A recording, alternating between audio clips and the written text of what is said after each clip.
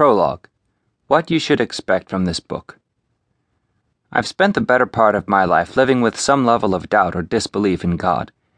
It isn't that something happened to make me question God, but rather for the majority of my life, nothing had happened to alleviate the doubt that I believe so many of us carry around. I mean, let's just be honest for a second. It's hard to put your full trust in someone or something you have absolutely no proof even exists. Would you quit your job if I told you that there is this bank account with your name on it, and I'd give you all the money that is in it once you turned in your resignation?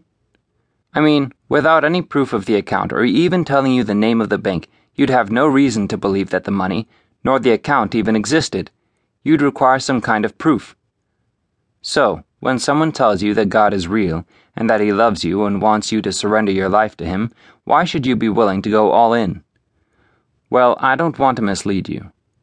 When you finish this devotional, I can't promise you will have the proof that you need. However, what you can expect is to journey with me through the telling of stories and life lessons, and to share in the moments in my life that left me staring God in the face. You will journey with me through the times in my life that can only be explained by belief in God and His intervention. So, come along with me and see for yourself. Come see the things that made me devote my life, my family, and my calling to something bigger than myself. Come experience a deeper faith.